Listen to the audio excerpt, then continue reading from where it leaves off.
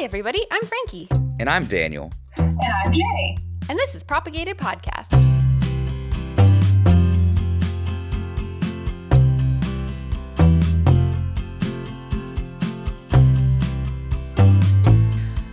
Hello, everyone. This is very exciting. Yes, we have another guest on today. Hello, Jay. Thank you for being here. Hi, I'm really excited. So excited to have you on. So excited. We love having guests, and we're so happy you're here, and you are so knowledgeable on this subject. Do you want to tell us a little bit about your history with this, with weed, the marijuana, the ganja, the pot, there's a million names. Devil's lettuce, that's the one I go for every Devil's time. lettuce. I started smoking not like too young, but like younger than you probably should have, around 18. And then I moved to Colorado. And as soon as I turned 21, I got into the marijuana industry, which was a lot of fun. I got to learn a lot about it, a lot of the different science of it, the way that the medical aspect works, and then all of the different parts of it that actually make it marijuana, not just the THC, which is really cool. That's so cool. I really don't know hardly anything about that, to be perfectly honest. I have my list of questions. Not all of them are great questions, but I'm going to ask them anyway. I have a list of questions too. None of them are worse than some of the questions I've gotten from customers at dispensaries, so. Okay, wait. I need a story first. Can we start this episode off with a story? Of course. What kind of a story do you want? I have so many. I don't know. A horror story, bad customer, anything. Oh. What was your most horrific, dumb customer story that you have? Oh man, all of them, you just get all of these bros in that come in and they think that they know everything. They come from an illegal state and they're like, I've been smoking for 5 years. I know all about it. And you're like, okay, cool. Well, what makes up a plant? And they're like, THC. I want it to have 30% THC. That's all I care about. And if you're in the industry, you know that the higher the percentage does not necessarily mean that it will get you higher. It just means that it has more THC. So it's not like ABV. No, it's not. It's actually really interesting because marijuana as the plant is exactly the same as hemp, except for it has higher than 0.3% THC in there. But all of the rest of the parts of hemp are actually what makes marijuana good to smoke, which is really interesting. So a weird kind of side, like a new thing that I learned about that I didn't even know existed, is Delta 8 THC, which apparently is technically legal. Yes. Which I didn't know that was a thing. And I actually have I have friends who operate a company that sells some Delta 8 stuff and sells some hemp products and things of that nature. And they gave me some of the little Delta 8 tablets that they make, and they're really good, and they don't get you it's a different kind of high, I guess I would say, than smoking THC straight up, but it does still give you a high, which I thought was really interesting. Yeah, it's almost so that's kind of called a cannabinoid, all of those different aspects, CBD, THC, Delta 9 and Delta 8, as well as CBN, CBG. There's so many. Delta 8 is right next to Delta 9 THC, which is what we consider the illegal THC, which is crazy. And so it gives you a more mellow high, a little bit more in your head than in your body. Or I guess it kind of depends on the person, just like anything when it comes to weed does. But yeah, it doesn't last quite as long, and it's not quite as intense as Delta 9 THC highs can be. Yeah, it was very curious. That actually leads me to one of my questions. So Daniel and I both have anxiety, and we get panic attacks anytime we allegedly, since we live in an illegal state, anytime we allegedly have maybe at some point smoked weed. For someone who has anxiety and has that kind of reaction, is there a better way to do it or a different way to do it or something to look out for? Or like, what would you, when you were working at a dispensary, say to someone like us? Yeah, so it's actually always so surprising to me. I mean, not surprising, but when people are like, oh, I have anxiety, I cannot smoke weed. Because I started smoking weed because of my anxiety. I could not get my brain under control. And so I started smoking because it slowed me down enough to get ahead of the spiral thoughts. So I always tell people it depends on what you smoke. There's a strain for everybody depending on what you need. Unless you don't like to smoke, then there's no strain for you. But it's all about the terpenes actually in it. So like people say sativa versus indica, what type of high you'll get. Indica's indicouch. That's going to be that really slow, Yeah. that really like mellow high where you get like so just silly and you talk real slow, and it's those like, bruh, have you thought about the universe today kind of highs, versus sativa. But what if that's me every day, regardless? Sativa highs will get you more of that, what we call the racy feeling, where you can feel your heart beating and you can kind of feel your blood pumping and you're feeling that energy and I'm that out. thinking. Bye. And usually that's the feeling that people who have anxiety get when they smoke, that goes, oh my gosh, I'm in the middle of a panic attack. And it's because your body is having the physical reactions that happen when you have anxiety or when you have, panic attacks without actually having that. So it trips you into one without even thinking about it. That's so interesting. Yeah, that's crazy. It's interesting to me because I actually take medication that isn't technically for anxiety, but it's for slowing your blood pressure and your heart rate down. Because like when I found out that if you change the physical reactions I have to anxiety and panic attacks, I don't have them anymore, which is really fascinating. Exactly. And that's the crazy part about weed, is that it can give you all of those ranges. But because we don't really have specific sativa or indica strains, especially in America now, as it's becoming legal and as it's becoming commercialized, people are crossbreeding strains for their genetics and for specific effects. And so everything is just about a 60-40 sativa to indica blend these days. So it makes it really hard for people who have anxiety to go ahead and find a strain that helps calm them down without also giving them that body feeling. Because so many people in these legal states are smoking and working, or are smoking and going to live their normal life and those kinds of things. And so you don't want something that's going to slow you down so much, the way that people who have anxiety kind of need weed to do. That's so crazy because I found I don't really like smoking flower personally. I never have. So I allegedly, I guess, whatever, get little pods like that you.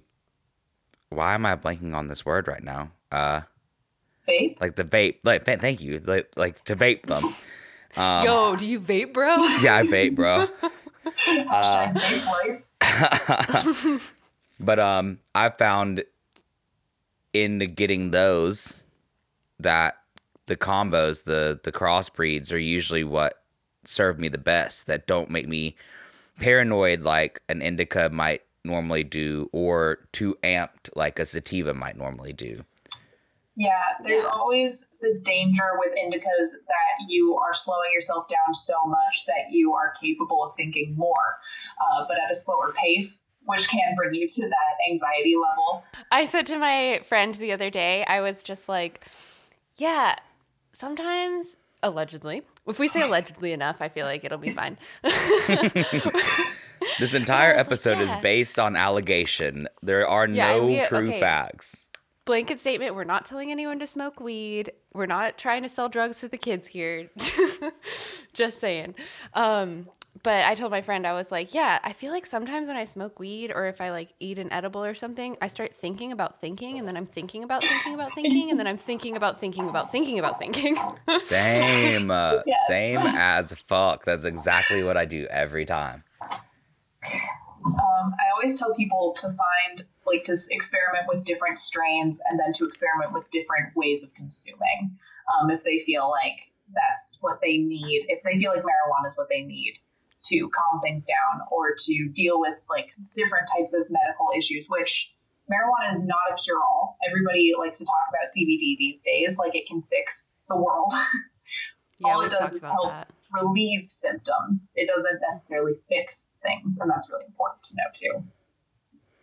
Yeah, I think that it's very easy to sensationalize things, and obviously it's nice that, right, it's very nice to have this trend towards more organic ways to help with your mental health and and stuff like that, where it's not just immediately we're going to a Xanax or some big pharma company to fix all of our problems.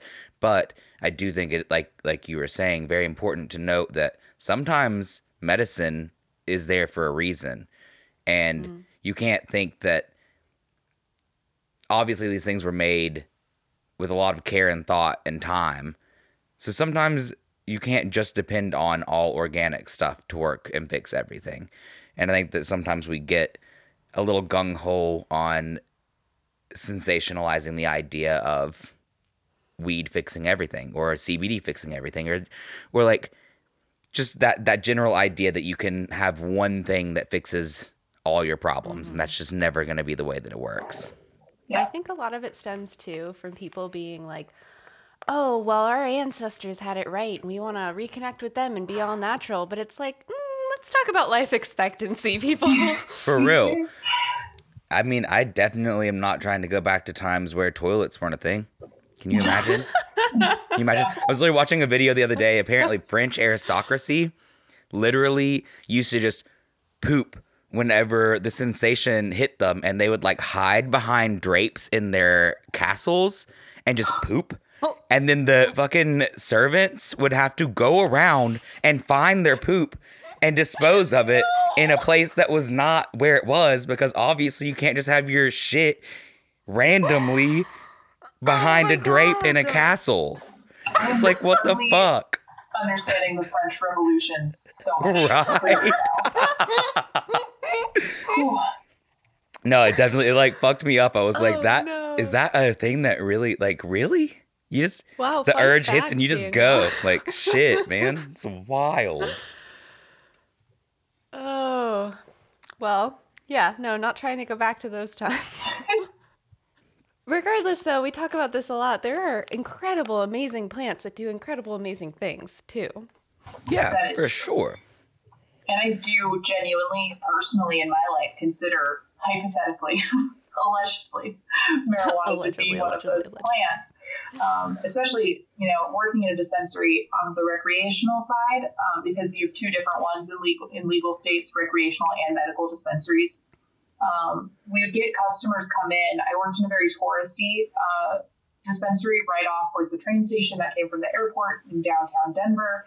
And we'd get customers come in, and sometimes it would be like old ladies who would be like, my back has been killing me for forever. I've gotten the steroid shots. I've done physical training. I've done everything that I can do. I don't know what to do. My granddaughter told me to come in and try this cream.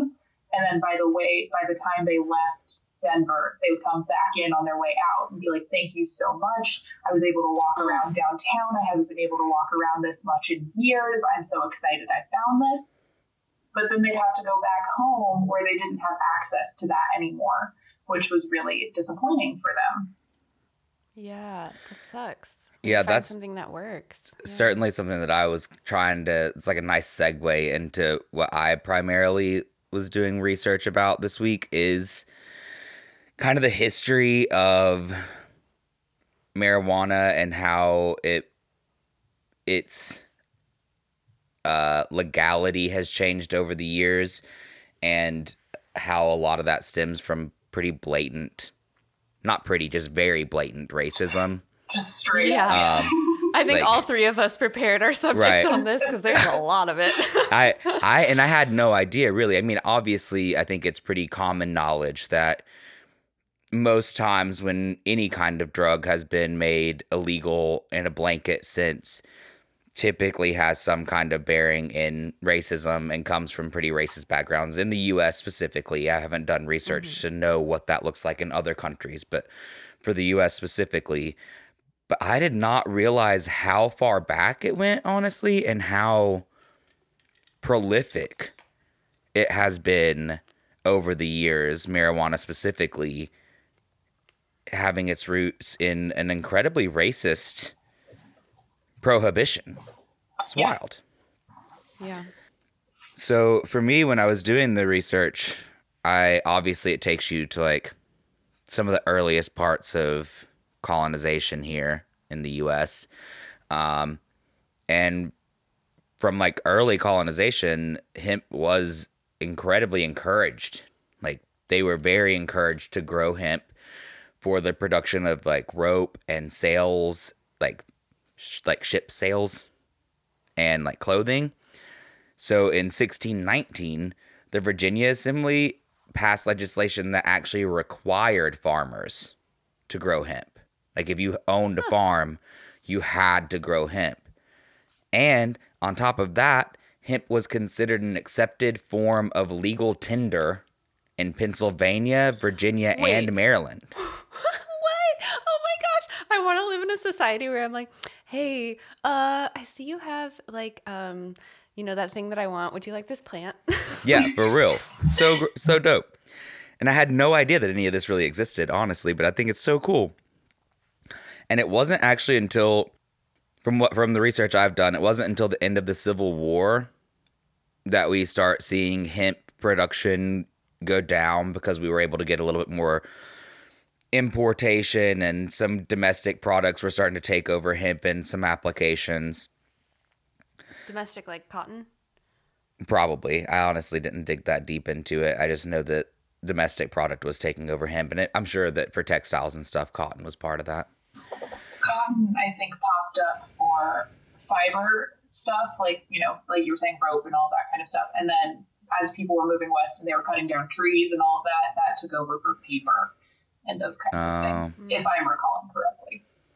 That sounds incredibly reasonable. And even at the end of the 19th century, you're still looking at marijuana being an incredibly popular ingredient in medicines, very commonly used in medicines. Oh, wait, can I interject? Yeah, just get it. Okay. So I actually have a quote from the Western Journal of Medicine and Surgery from May of 1843 that I wanted to read to you all because I thought it was really sweet.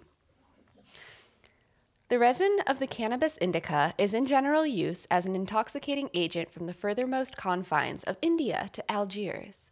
If this resin be swallowed, almost invariably the inebriation is of the most cheerful kind, causing the person to sing and dance, to eat food with great relish, and to seek aphrodisiac enjoyment. Ooh. The intoxication lasts about 3 hours when sleep supervenes. It is not followed by nausea or sickness, nor by any symptoms except slight giddiness. Worth recording. Can we bring? That was sweet. I love that quote. A, B. Can we bring supervenes back? I feel like nobody says that, and that's a cool ass word. Like into that word, honestly. Supervenes is awesome. Yeah. So, like I was saying, it wasn't until actually 1906 that the Pure Food and Drug Act came about. And that made it a requirement for any over-the-counter remedies that included marijuana to be labeled as such, which obviously is fine. I'm definitely about labels, knowing what's in your shit. Yeah, telling you what you're consuming. I'm for that. But it was kind of the first legal thing that happened with marijuana that kind of restricted it in any way at all. And at this point, marijuana and hemp were both not really being smoked in the U.S. And not in large amounts. It wasn't like a trendy, popular thing to smoke the plant itself. That actually came after the Mexican Revolution of 1910. So after that revolution, we have a lot of immigrants coming to the United States, and they are who introduced the public here to the recreational use of weed. And of course, as is the case with U.S. history in general, immigrants weren't exactly welcomed with open arms. And anti-drug campaigns warned against the marijuana menace, which unfortunately lumped any Spanish-speaking peoples as a part of the problem. And then you start getting closer to the Great Depression, which isn't that far off from the revolution. And you have this huge increase in unemployment.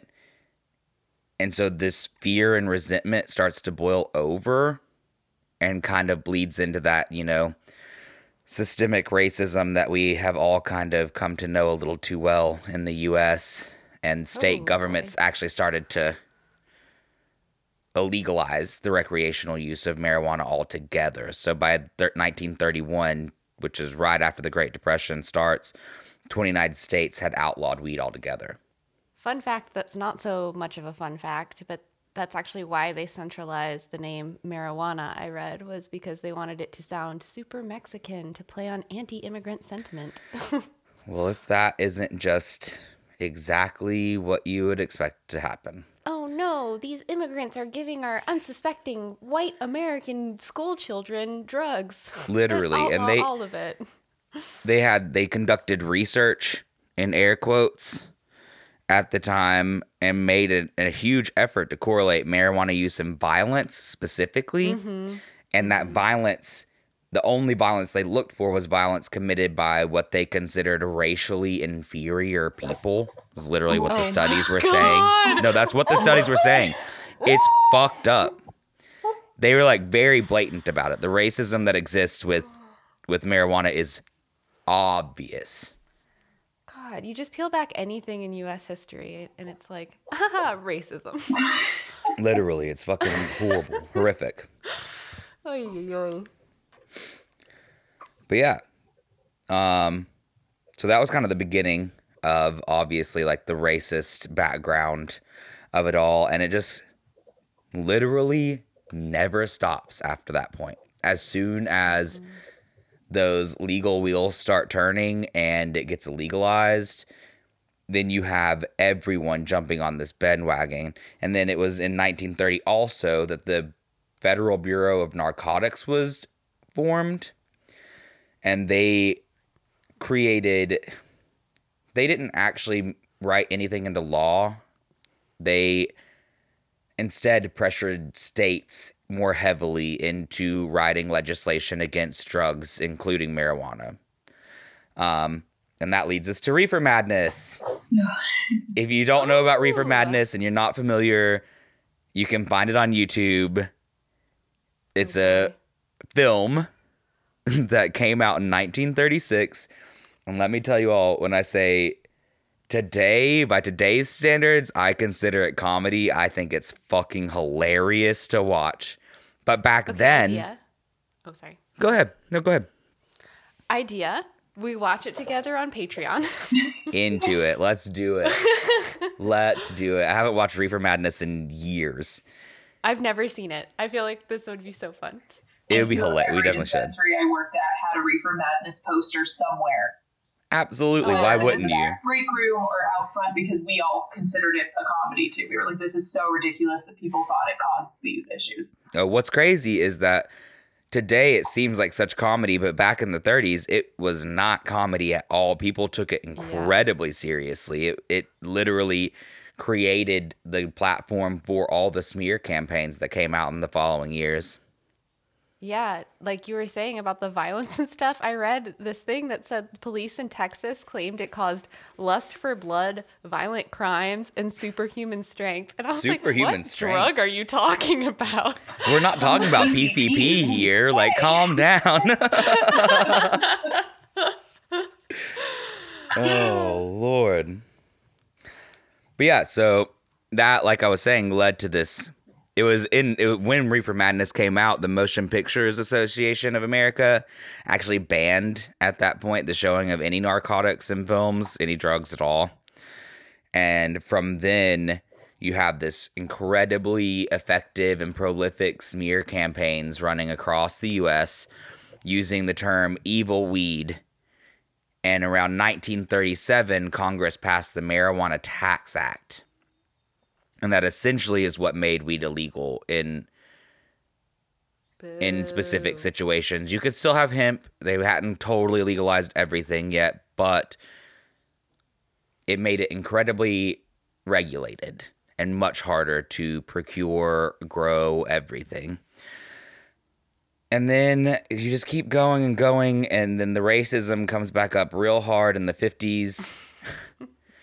And then they start doing super strict sentencing laws around drug offenses, which obviously drug offenses are going to happen in poorer communities, which obviously the U.S. has pushed. Yeah. So pretty terrible. And back in the 50s, your first offense of marijuana possession could carry a minimum sentence of 2 years all the way up to 10 years. and up to $20,000 in fines in the 50s. I didn't do it. I didn't do like a interest calculator, like a conversion calculator, but I'm sure $200,000 or $20,000 then is significantly more now. Crazy. That's crazy. That sounds like that was made on purpose. Right? Who would think it, you know? Just got no way.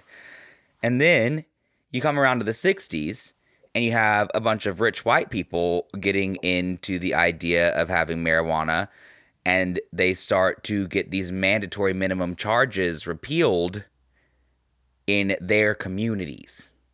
Oh my God. So the judges would have more control over who and when they could apply the sentencing to. So the minimums went away, but the maximums did not. So a judge could still sentence a person of color to the 10 years if they so felt inclined.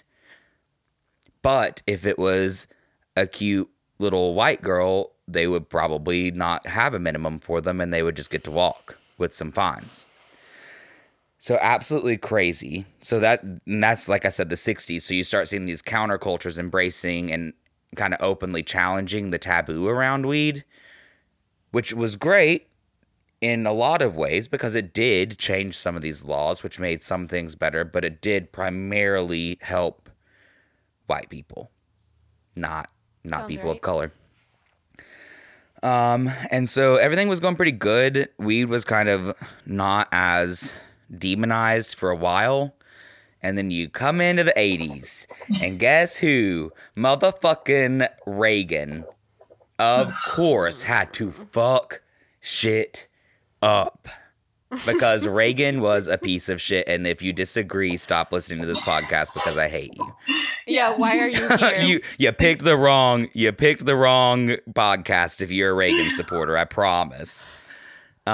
But obviously Reagan did so many terrible things to our economy and our prison systems and our drug laws. But he created new mandatory minimums and spearheaded a drive to create much harsher drug laws again. For everybody? For everyone.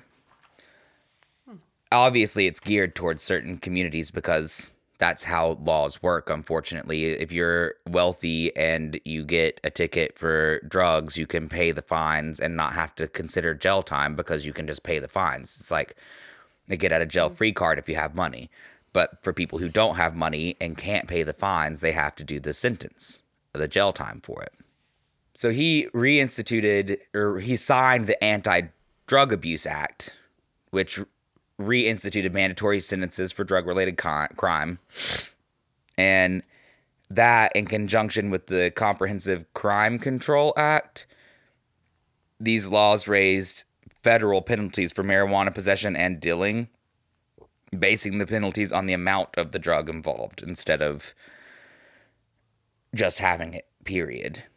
But possession of 100 marijuana plants received the same penalty as possession of 100 grams of heroin or cocaine or whatever other drug, which are much more extreme than marijuana, obviously.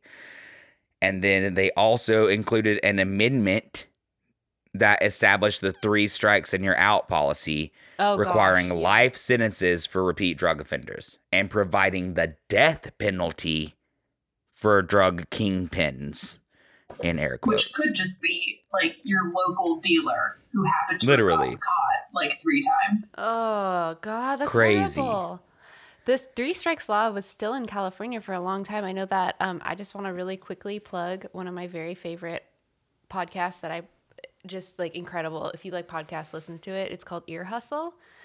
And I learned so much about law and 3 strikes law and all that kind of stuff. It's basically a podcast recorded inside of San Quentin prison about being in prison, and it's fantastic. That sounds pretty awesome. I haven't. You told me to listen to them so many times, and I haven't. All right, let's finish this little bit of racism and history and marijuana. It's fucking Jesus. It's heavy, and I'm sorry, but it's important to know. So after Reagan did his whole anti-drug campaign, war against drugs, You know, you got fucking Nancy sitting on national television saying, just say no. Just say no. You'll be fine. I'm a ultra wealthy, stupid ass white bitch that has a husband who somehow managed to go from an actor to president of the United States. Just say no to drugs. Fucking sorry, I hate the Reagan family so fucking much. I get so fired up about it. It makes me so angry. But so after obviously Reagan fucked up the drug world, and we are slowly starting to relax on a lot of those laws, which is great.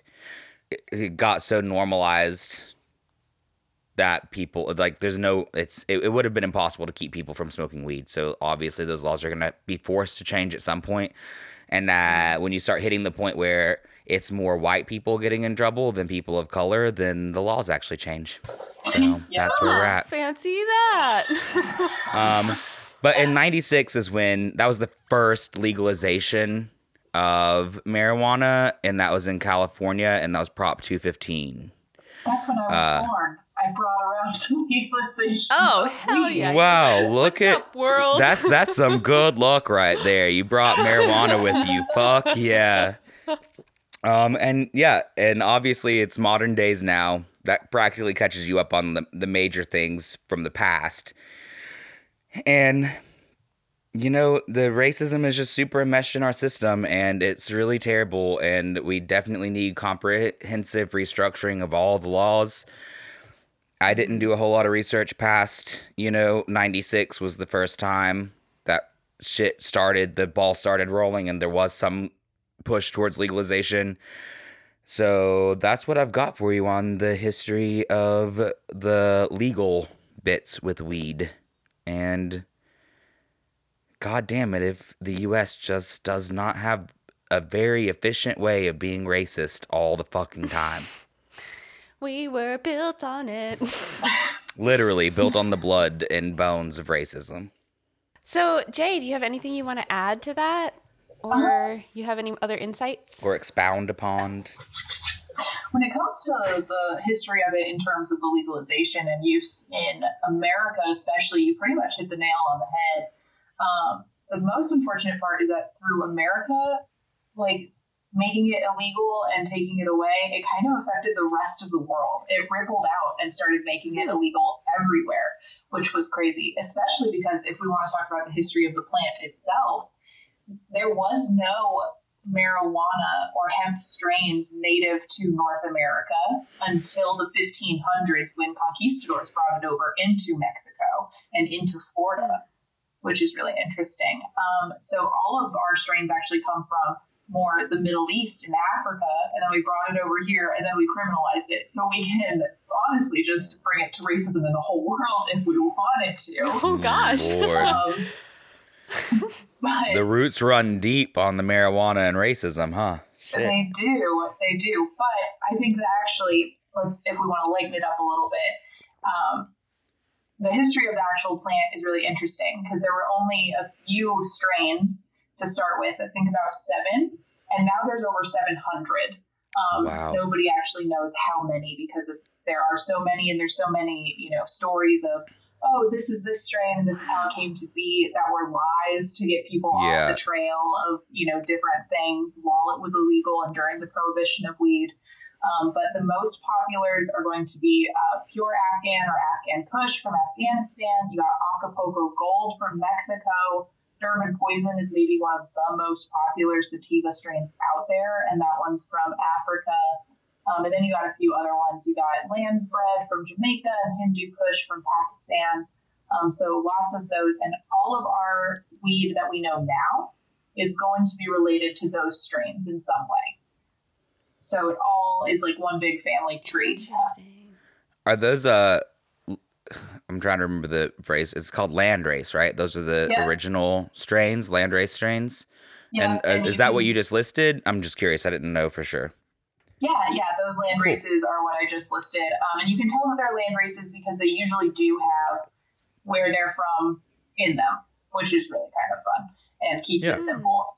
And the one that you still see probably the most often today would be that Afghan Kush or Afghani Kush on the indica side, and then Durban Poison on the sativa side. Those would be the two that you see most often. Okay. But now with the commercialization of weed, you see those ones pulled off the shelf a lot more because people are really focused on getting the newest and hottest strains out there.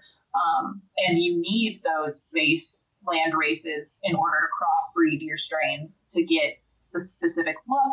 Like weed now isn't even being bred for its effect anymore as much as it's being bred for like its bag appeal. So to have those bigger, prettier nugs instead of those more stemmy and leafy nugs, and things like that. And like, so for aesthetics and for smell and those kinds of things that draw people in to buy it are what it's mostly being bred for. Well, that's similar to like beer, how but in the past, you like having a nice amount of head on a beer was desirable because it meant that the beer was stored well and carbonated properly.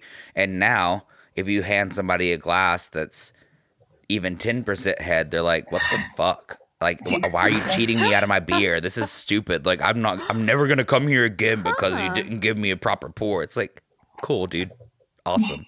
Sorry. Side note, I've had 2 very busy weekends and I just started working behind a bar again you're bartending, recently. you're You're slinging beers. So I gotta get my little jabs out somewhere sometimes. Honestly, the whole time you were talking, I can't help but think like, I think back to our agave episode and I'm like, this feels like the opposite of like agave where like none of it's ever cross-pollinated. It's just like recloned the same plant until it collapses. You know, in the cannabis industry now, there actually is a big risk of that going on because the way that they breed the plant is they have one mother plant and then they have a room full of male plants that it pollinates. And so horrible.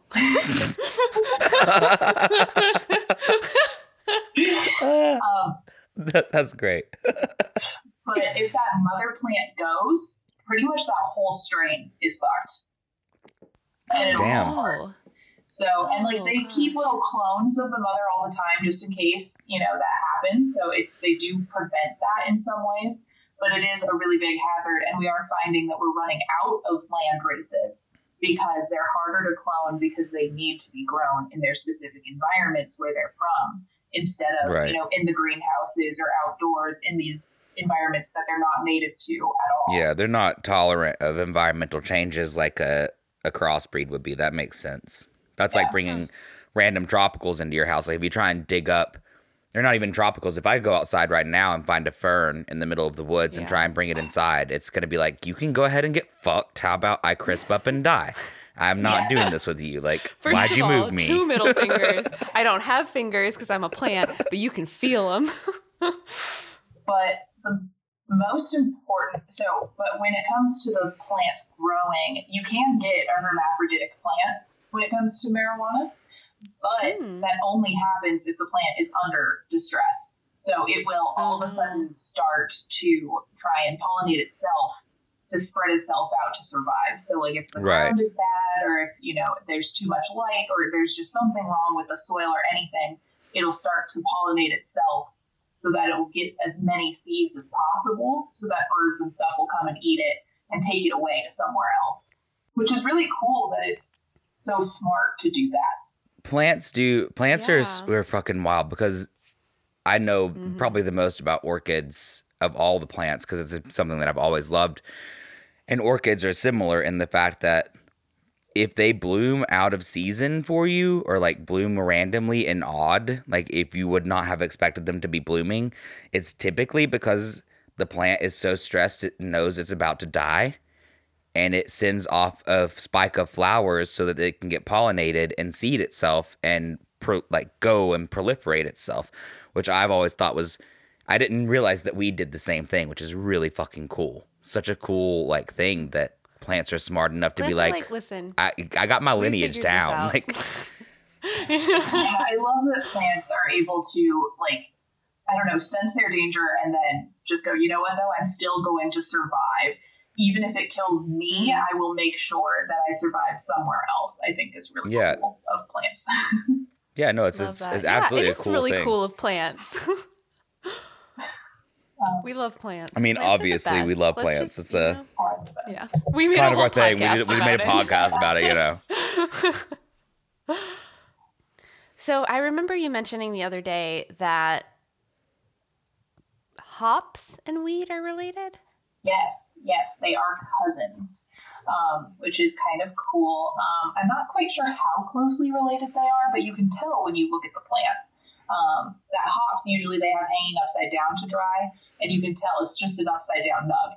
If you take it out and look at it, they're pretty much like they're the stems and the way that the leaves kind of bundle up to make those little pearly kind of looking leaves instead of, more sharp and pointy. You can tell how closely related they are. And so hops is going to be more closely related to an indica plant than a sativa plant, though, for that same reason. Okay. Because sativa and indica actually doesn't totally mean what they do, but is rather how they grow. Well, I mean, realistically, when you look at alcohol and beer specifically, it's a barbiturate. So to me, it makes sense that it would be more closely related to an indica than a sativa. Personally, that just stands to reason in my brain. Yeah, especially because... Is that the one that makes your heart race? Indica is going to be the more in the couch. Yeah, the more chill. Gotcha. Right. Into couch. Yeah. I got it now. The pun. Right. Yeah, which makes sense. We love a good pun here on Propagated. I love it. Alcohol is more of a depressant. Indica is going to feel like more of a depressant than the sativa, even though they both technically are depressants. Gotcha. So it kind of makes sense that the one is more closely related. But you can kind of tell the difference between sativas and indicas, like, physically. Indicas grow closer to the ground and they're more bush-like. And you can tell that with hops, too. They're a little bit more bushy. They're a little less lanky, as we would say. Sativas are usually a lot taller. They have more pointy leaves. They stand up a little bit more, and they have a lot more stems. Cool. Yeah, I remember back when I was a florist, I think I've talked about this before on the podcast possibly, but back when I was a florist, I had a groom who really wanted hops in his boutonniere. And so I was like, weaving hops into his boutonniere, and my hands were so sticky. Yeah. I was like, huh. Dude, out of curiosity, with hops and hemp, like that plant, I don't know much about, honestly, the hop plant. Personally, I've never really looked into it. Does it have similar properties to like a hemp plant? Like, can you do similar things with it? Do you know? I mean, obviously, whatever. If you don't know, where this isn't a hop episode, but as far as I know, the most similarities they have are mostly in their appearance. However, I know that you could use hops for the same texture, like textile stuff that you could use hemp for. And actually, cool. Fun history fact, really quickly, did you know our Constitution is written on hemp paper? Is it really? It really is. I did not know that, and that is such a fun fucking fact. Right? So technically, federally, our Constitution is illegal. How are you going to outlaw the Constitution? Didn't George Washington grow hemp? Yeah. Just about anybody who had any sort of land grew hemp. Because it was our biggest textile. Hemp is so versatile in the coolest way. You can make anything out of it. And literally rubber. You can make hemp rubber. You can make hemp rubber? What? Yeah. Yes. You could replace the entire petroleum industry with hemp. Well, maybe not gasoline. But... I wonder why it's outlawed.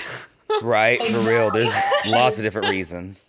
A really big reason, because hemp matures in 8 days after it blooms. It's mature in 8 days. Yes.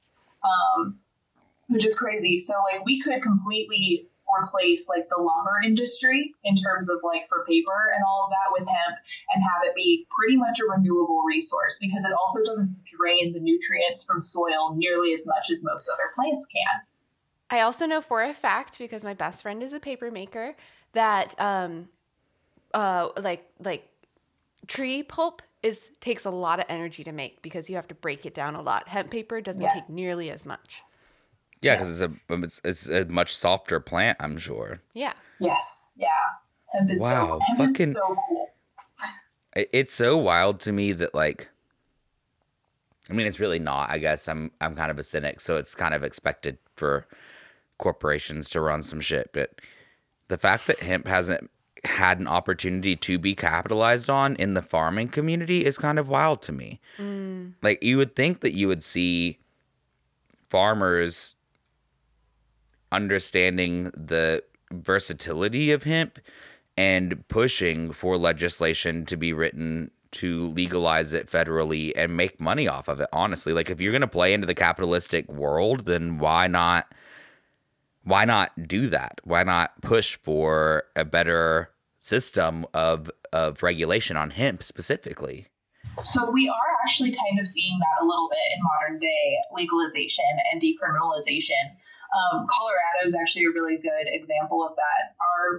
I'm a Colorado native originally, and our farming industry was almost dead out there for a long time. And then that was one of the big reasons that marijuana became legal in Colorado, was to give an outlet to a lot of these farmers to be able to revitalize their soil and to be able to add one more, rotating crop in there.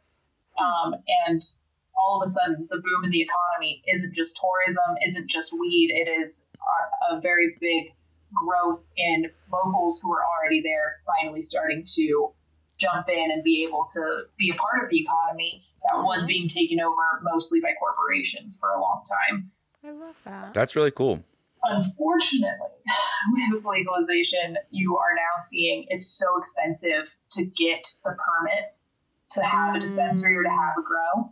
Yeah. Illinois is the best example of this. Like, I think there's 3 dispensaries in Illinois, and they've been legal. It's been legal there for over a year now, and it's because it costs over $1 million just to get a startup, like just to get the permits for everything. You are fucking kidding. Yeah. Okay. So weed is very quickly turning into a rich man's game as they're pushing everyone else out. Okay, I have an idea. I have said this before out loud, and I want to say it out loud to the world right now. This is what I feel like would be an incredible act of reparations, is to just only allow Black folks to control the weed industry. I feel like that would be incredible. There are, I think, in upstate New York, no, because it's only decriminalized in New York recently. There is a state somewhere in the New England area that has, I think, very few dispensaries, but most of them are Black owned. For that reason, they gave preference to Black owned businesses. They open permiture for Black owned businesses first. That's really cool. I love that. See, that's how it should be, because it's if you're fucking over one community, whether you meant to or not, you should probably try to amend that in the other side of the process by helping that community, whether you meant to or not. Right. Yes. Right. I agree. So, Jay, what does the modern cannabis industry look like? How does it operate? Oh, that's such a good question. I love it, though. Let's see.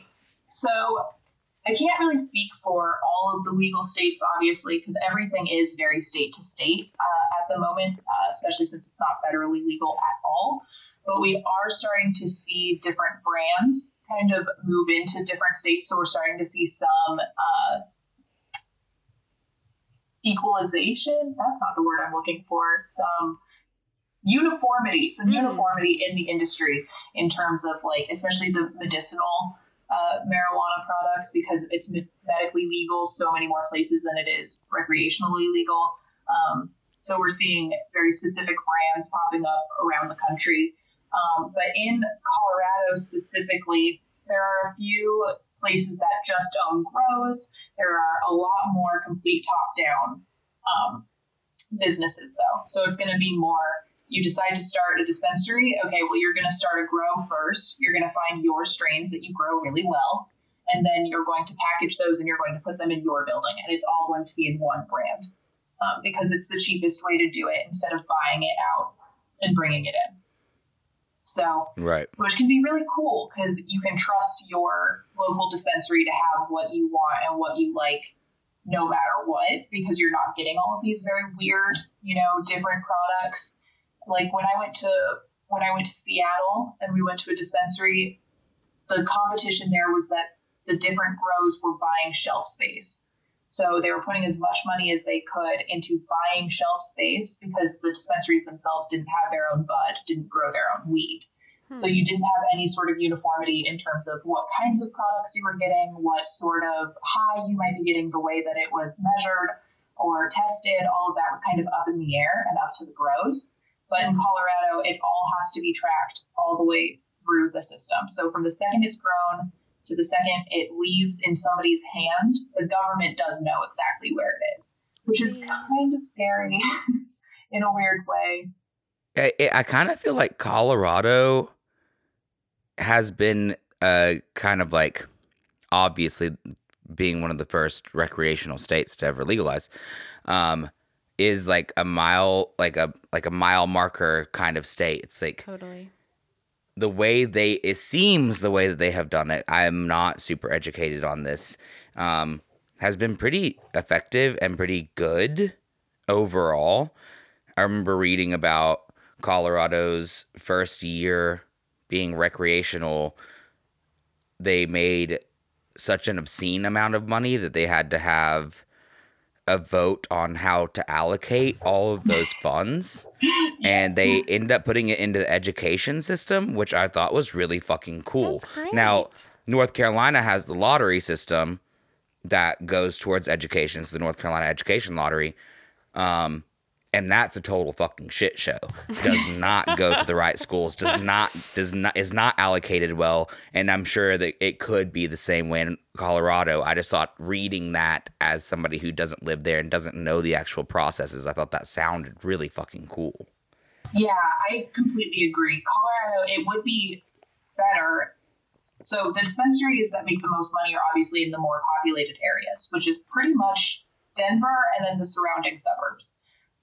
The rest of Colorado is very, very red state rural, which I think people forget about when they hear about Colorado because they are thinking about Denver. But the bummer about the taxes going to education in Colorado is that they go to the local area. So Denver is getting all of this funding from marijuana sales, and the taxes are going to those school systems, which is great because it is a city and they do need that. But the more rural areas don't get as much as that because they have like 3 or 4 maybe dispensaries that are located in Denver corporately anyway. So they might not get most of those taxes other than the county that they do. I just have one more thing that I definitely want to talk about. Yeah, absolutely. Because we were kind of talking about the medicinal qualities of cannabis. Mm-hmm. Which is great because it helps with inflammation and pain and headaches and weight gain, all of that kind of stuff. It can help regulate. But the coolest part about it is that we have an entire nervous system in our body specifically designed to break down cannabinoids. Wow. So what? It's called the endocannabinoid system.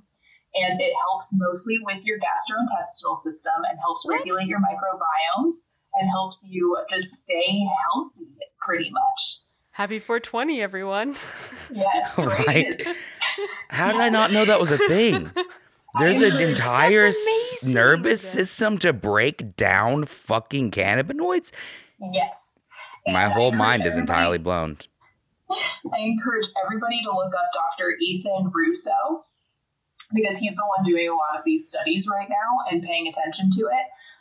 But yeah, the cannabinoid system, it's amazing because it's not just about the THC. And this is what I always tell people, especially to circle all the way back to the beginning when we were talking about anxiety. A fully developed plant that doesn't just have THC, but has the CBD, the CBN, the CBG, all of the cannabinoids in there, helps you live a healthier life, in my opinion. That's not a medical opinion, everyone. Don't just go smoke weed and be like, this podcast said it makes me healthy. We're a podcast, not a doctor. Exactly, yes. But CBG helps you fall asleep. CBN helps you stay asleep. CBD helps you with pain and anxiety and inflammation. THC helps alleviate your mind of a lot of stresses with those other cannabinoids in there. To wrap it up, I would love to rapid fire ask you a couple questions that I really want to know about that might be silly questions, but I would like to ask you. I love silly questions. Okay, number 1, you see in bongs and double boilers or a lot of pieces that you smoke out of, there's water. Why is there water? For a lot of the water pipes, it's just the way that that's designed. You want it to recycle, and you'll see people who smoke a lot will have double recyclers in their bongs and stuff to try and get the water to go through a couple of times. It just makes it a lot less harsh on your lungs. Gotcha. It makes it a lot less harsh on your throat. So, it helps you smoke more weed. Is that similar to putting ice, like when they have ice catches? Is that also like is it desirable because it makes the hit smoother and that's about it? Yeah, pretty much. Okay. Especially the ice. Ice is almost always just up to preference. The fun part about Denver is you'll see a lot of people go out and get a cup of snow and dump it in there, and then they don't even have to fill up the water because it just melts in and it all works. So perfect. Love that. I definitely know that when I was ripping bongs back in the day, allegedly, I preferred ice because I liked the coolness helped me not cough. Yes, exactly. So then my next question would be, what is your favorite way to imbibe? Oh, that's such a hard question. It completely, for me, having worked in the industry, it completely depends on what I'm doing or what my plans are for the day. I'm personally definitely a flower smoker through and through. I like my little, allegedly, in Colorado, I'm definitely a flower smoker through and through. I like my little bubbler pipes that are easy to just hold and, be right there with that little bit of water. But edibles can be great. Edibles are great if you are going to go do something and then you're going to be at home later and you know that they're going to hit you at a certain time. You can time it right. But edibles are weird because they don't work for everybody. Some people don't have the enzyme in their liver to break it down. So I always tell people to not start with edibles, especially if you haven't smoked before, because that's fair. Edibles, I feel like for me, end up being stronger. Yes, they will in general. 100%. They're being broken down by your liver instead of through your lungs. So it hits differently. And it either is going to send you way out into an almost psychedelic high, which it can, or it won't work at all. Or if you're experienced and you know what you're doing, you'll get the high that you want. So it's kind of weird if you don't have a lot of experience in it. I want to do a foray allegedly into more edibles.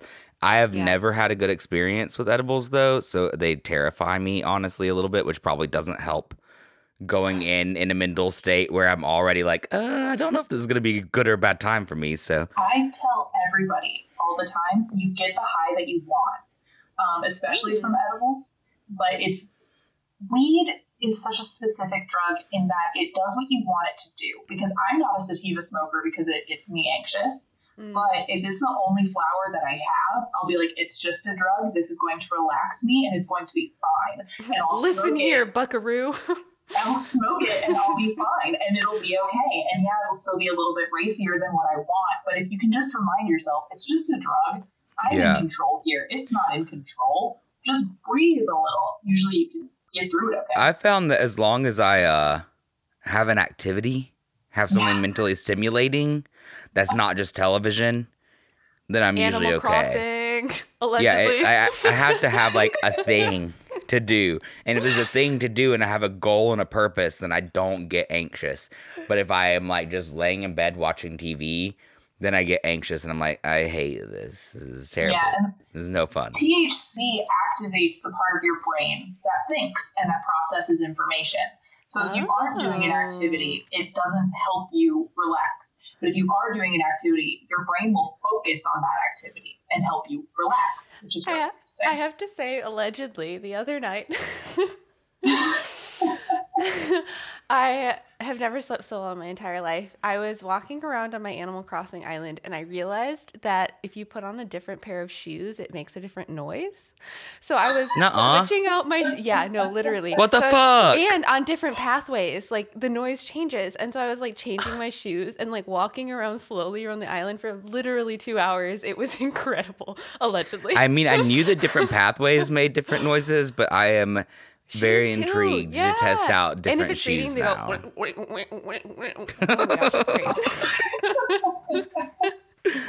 Oh, Lord. I have one more question, but before I ask it out, Daniel, do you have any questions you want to ask Jay? Honestly, I did have like 10 different questions written, but over the course of all the conversating, I feel like my need for knowledge is sated and all the questions that I had have been previously answered. That is a very Daniel response. Okay, so my final question is, well, I guess it's not really a question. I think I would like to end on a story that just brought you joy, that when you were in the industry, you were just like, this is incredible. I love being a part of this. This is amazing. You know, so it's going to start sad and then get happy, I promise. The marijuana industry is so interesting because you see people from literally every walk of life. You see people who you saw out on the corner begging for change coming in to get their $5 joint before they go back out and do it again. You see people who work, you know, in very corporate environments who are really upset with their lives come in and get like their daily relaxant and then go out and do it again. And you see people who just want to have some fun and party on the weekends coming in. So it's always really interesting to me, having worked in the industry and working in local, like neighborhood dispensaries, especially, people would come in and you'd get to know them every single day. You'd have your same regular customers, or at least once a week, you'd see the same people over and over again. And there was one guy who I saw, he came in, he was homeless when he shopped at the one dispensary I worked at, the first dispensary I worked at. And every single time he came in, he said hi. He was so nice to all of us. And he always tipped $1, even though he didn't have anything else to his name. And it was genuinely the nicest person I'd ever met. And then I had moved on to a different dispensary later. And I knew what he got. I knew what he got every single time he walked in. I was like, hey, Brian, I'm going to get you your joints. Here you go. We have the strains you like. Here we go. And he came into a dispensary that I was working at like 2 dispensaries later. He came in and I was like, oh my God, do you remember me? Like I used to work at this one and now I'm here. And he was like, oh shit. Yeah, I haven't seen you in so long. He was like, you guys are always so nice to me. And everybody there was so nice that it really encouraged me to go and get into this house. And he ended up getting into a house and living in this apartment with like a few different people, but he got a job. And by the time he came back in, like he was clean shaven, like he got it all together, and he tipped like $5 or $10, which is like a lot for everything, but he was always just the nicest person. And, you know, you always hear that people who smoke weed are like lazy stoners who don't want to do anything. Or, you know, if they are homeless and smoking weed, you know, what are they really spending their money on? And this guy came in every single day to buy a joint so that he could relax because he had a stressed out existence. And because he found his community in this dispensary and people were encouraging to him and nice to him, he was able to move on and get stuff together in his life and move forward and have a better life later. And I think about him maybe once every few months, just going like, I really hope Brian's still doing good. What a nice guy. He just deserves it. And I wouldn't have gotten to see that or to see the reality of what it looks like to be homeless or what it looks like to, you know, have all of these wide array of mental or physical, you know, disabilities that people come in for. I just think it's a really humanizing job a lot of the time, especially in local dispensaries when you're seeing the same people and you're knowing what they're dealing with, you're knowing what their issues are, and, you know, trying to find the strains specifically tailored to help people with what they need. It's a really heartfelt job if you're doing it right, in my opinion. What a really cool thing. That's an awesome story. That's really fun. Well, fun and heartwarming. Yeah.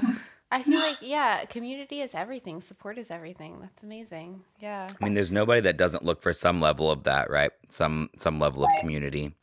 Yeah. Well, thank you so much for joining us today, Jay. It has been so amazing. We loved your expertise. Thank you for having me on. Yeah. We should absolutely have you on again sometime in the future. Yeah, this was if great. we do a hops episode, we'll hit you up. I would love that. We are so happy that you all have either just joined us or have lasted this long with us. If you are new and don't know, there is an awesome way for you guys to learn more about us personally and about the podcast. We have a beautiful website that Frankie spent hours and hours and hours and hours on developing and making perfect for all of you. And I'll let Frankie tell you where you can find that. It's really easy. It's just propagatedpodcast.com. And hey, it's hard to spell, so just look at the episode title. Propagated, not propagated. Propa. Nice and proper way to say it is propagated. In the couch. Puns for days. You know what? We're not going to go too long, and you can find everything on there. We have our Patreon if you want to support us. We have our links to where you can find us on social media, and you have all kinds of stuff like that. Jay, is there anywhere online you would like people to find you? At the moment, no, not right now. And if I got anything wrong in this episode, you can feel free to at me on Twitter because I don't have one. I love that. Love it. Or you can email us at propagatedpodcast@gmail.com and we'll pass it on. Maybe. I don't know. See, maybe. Awesome. Jay, thank you so much. This was amazing. And happy 420, everybody. Happy 420. Bye. Bye. Consume responsibly.